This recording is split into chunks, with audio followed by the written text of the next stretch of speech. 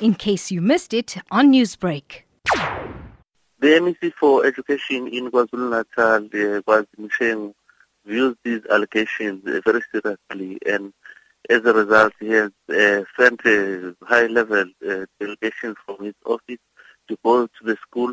And as I'm speaking to you now, the teacher that has been implicated has already been placed on suspension pending investigation. So indeed, we are going to investigate these allegations against the teacher. There's a department and there's a system. We stand very firm against any form of sexual abuse or any other abuse for that matter. So we are here to clean this department, and we're going to make sure that we do so without any fear or favor. And we wish to also appeal to the complainants to avail themselves with evidence so that they can assist the investigation. So there's no wish hunt.